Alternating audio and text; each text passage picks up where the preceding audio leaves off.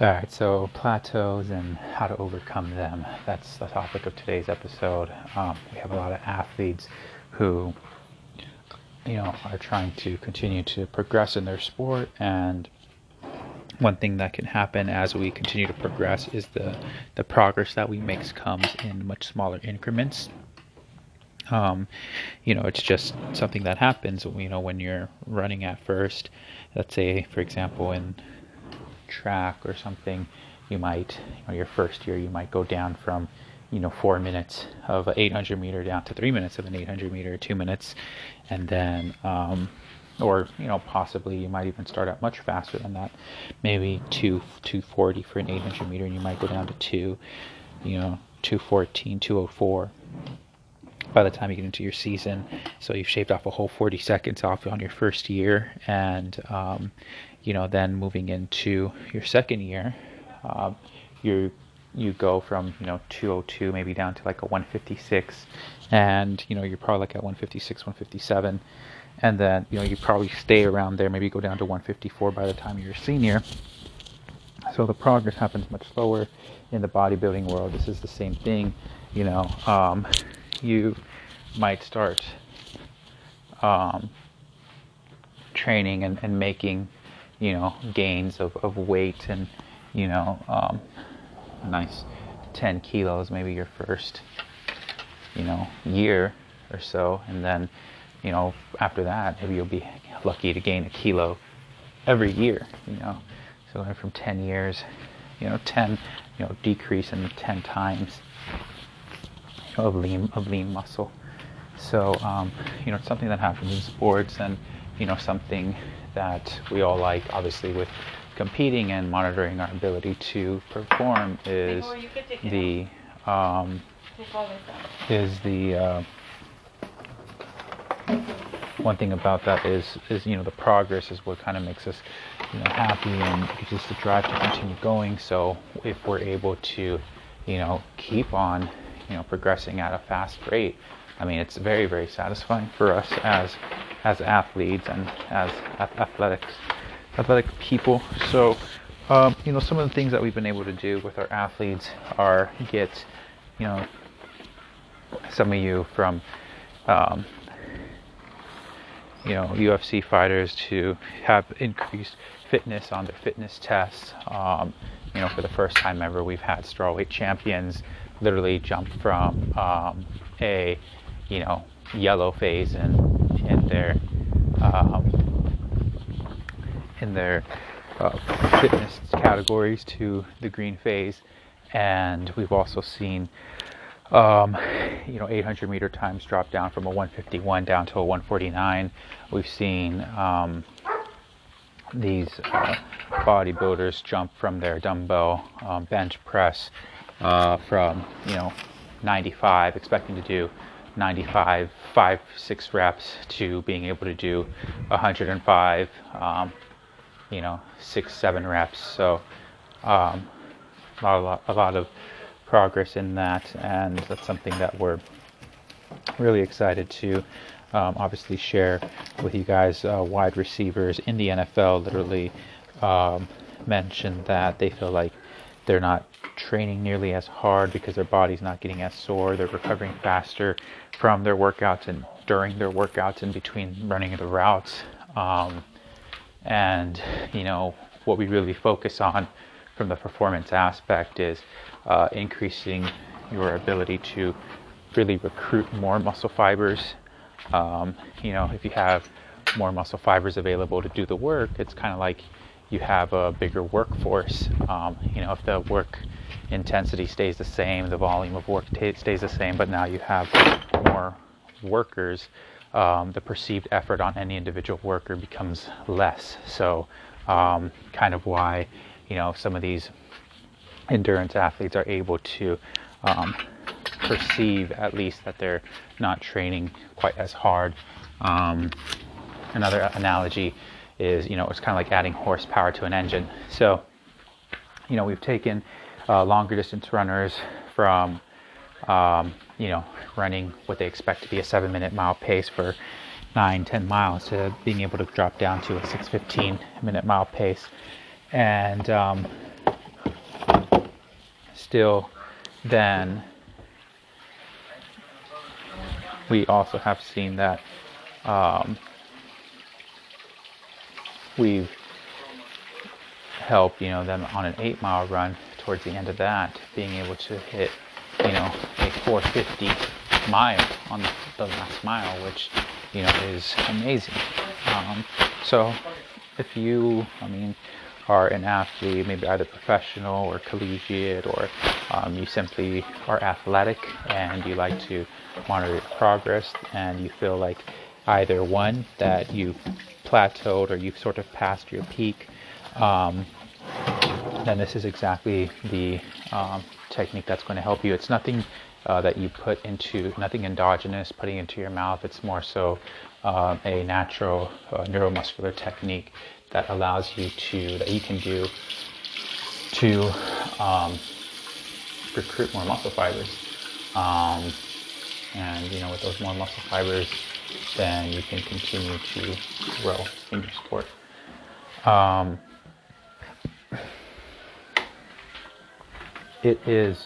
The techniques are going to be disclosed on how to do it. We direct you to our social media, where we have a bunch of tutorials on how exactly it's performed. And, with that, you'll be able to go ahead and reap the benefits of the increased performance aspect and the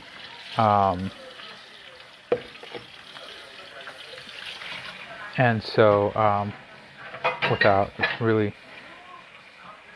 Oh, one thing I did want to also mention is, a lot of us, we think, we can't do certain things anymore because of age. We sort of past that age in our life, and we're too old to compete at that level. And that's really not what we've experienced with a lot of our clients. We've seen some guys, have a record for like a 148, and then they're now back down to a 151 for 151, 152 for the longest on an 800 meter. And we're able to work on them, get them back down to 140s, late 140s again. So it's, something, at least from what it seems, not that their age is an indication that they're not able to do it anymore, but it was a variable, actually, that, our bodies pay ramifications as we continue to use them. And that is cumulative, and eventually, once with time, those can stack up enough to the point where, you feel them so significantly, and they display in your performance. So with that, then go ahead and, we'll jump right into it.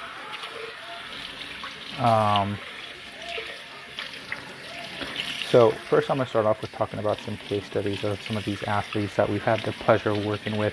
Then we'll jump into a little bit, how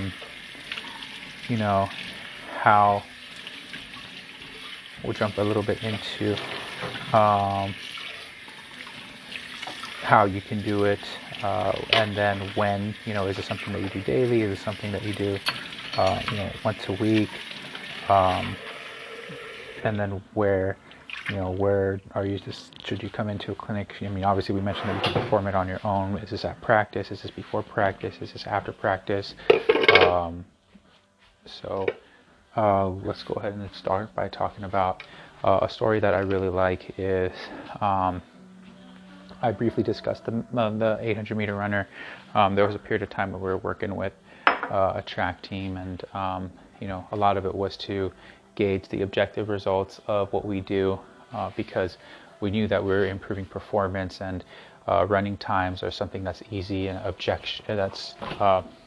objective to see the results in, whereas something like soccer, football, baseball, those things are more subjective reports of I felt better. So one thing we did gather was our technique works, and the results were a lot more immediate and significant than we anticipated. We had a sprinter mentioned that, for the longest period of time he was running. He was a very, very fast sprinter, and Division I college, University of Southern California. He has close to the record there.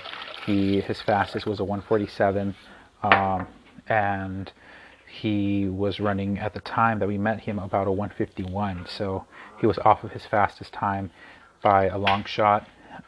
He mentioned that he's training hard still. He's eating well, sleeping well, recovering well. I mean, he sleeps in a $5,000 tank to reduce the oxygen supply. And one thing that he mentioned was that his legs felt stiff. They felt really stiff. His knees felt like they were creaking during his workouts. And so that's one thing that we were able to give him back, was his ability to recruit the muscle fibers in his calves, in his shins, in his quads, in his glutes. And with that, of course, there's going to be dramatic improvement. The next, working on him on a Friday, then he had a race on the following Thursday. His time dropped down from a 151 down to a 149. So he was very, very excited, because that year, his junior year, he didn't get sub 150 that year. I mean, his record was set his freshman year. So, really, really excited about that. Then, we worked on some football players from that school too. Obviously, USC is a big football school. One in particular who comes to mind, well, there's a few that come to mind. Wide receiver, this happens a lot. Sometimes the hip might start to act up a little bit, so then your ability to, run routes, do plays, do certain drills becomes impaired. And so working on him, one thing that was amazing was that, he felt this all season. He felt this, like nagging kind of feeling in his workouts, like he was having to sort of hold back a little bit on his effort, or something was kind of just holding him back. He felt something there in his hip, and for about 8 months from the season of around October down to May when we met him, he had been struggling with this. And now, at the point of May, he was going ahead and he was getting ready for the draft for the NFL. And, he really wanted, that's where we kind of caught him at the most important time of really his life at that point. And so we went ahead and working on him. He mentioned that, hey, and what we did, obviously he felt that, the lagging was in his hip, but, and you guys, as you're listening to this, you might be like, okay, I have lagging parts in my hip, or maybe it's my hamstring, or maybe it's my glute, or maybe it's my knee, or maybe it's, he mentioned that he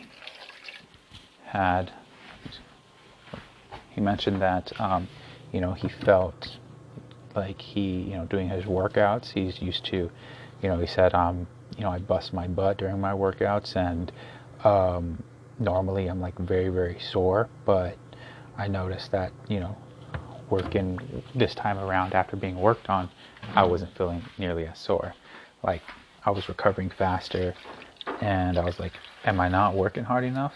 So he really, really felt the benefits in his performance, his improvement, and he did well that year. He did end up getting drafted to a pro team. He played with them, the Saints, and things worked out. Another teammate, actually, of his, a defensive lineman, had nagging in his hamstrings that would hurt a lot in his legs. So he actually, going into the pro league for the Buccaneers, 2 weeks into it, he retired his jersey. And fortunately enough, we were able to work on him. He spoke to his coach and was able to get back in with the Buccaneers. His coach understood and everything. They put together a contract for him again. And, that was something, that's one of the more, sort of reasons that we have to say, hey, look, you're not past that point in your age. It's not something that your body can't keep up with it, because, you know, this athlete who was certainly sure of that, and you know, retired because of that belief. Now we were able to get him back into training, or getting back into the pro league. So, an NFL team at that.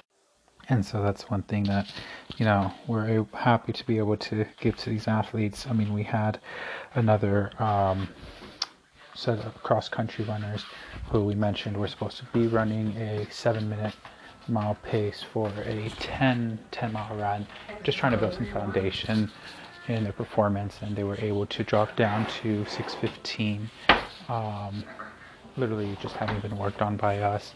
No really severe changes and anything else. So that's been something that we're happy to bring to them. They had a 8-mile run and were able to finish the run with a 4-minute and 50-second pace on the last mile. It was slightly downhill, but you know, hey, 4:50 at the end of 8 miles is pretty good, especially around July or June, or actually late May, really good time to hit for cross-country runners. And they just mentioned that their legs felt so much more open, their stride felt so much more longer, smoother. Their legs felt really fresh, and you know, that's something that we habitually and routinely give to these athletes.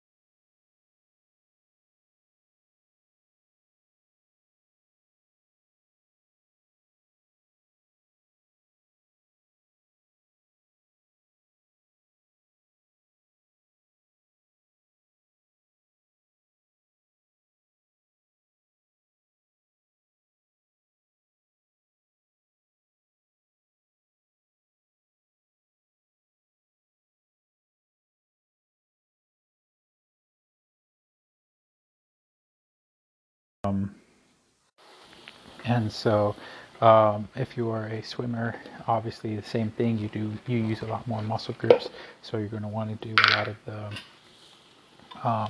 just the forearms, the shoulders, chest, infraspinatus, teres major, teres minor, lats, um,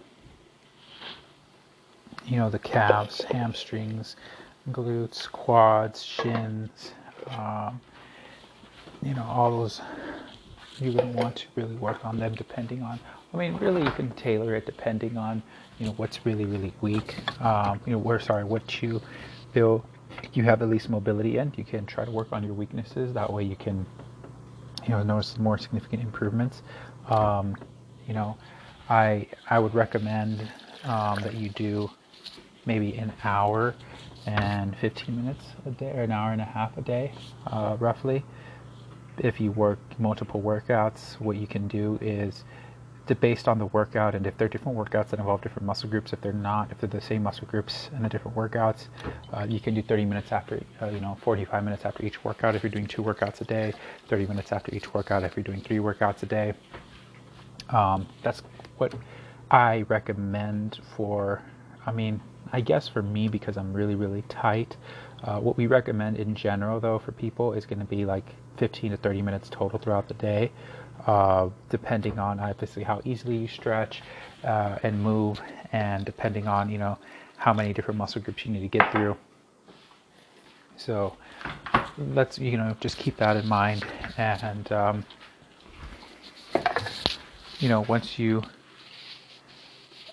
get that, you get that feeling, and you are, working on these different groups.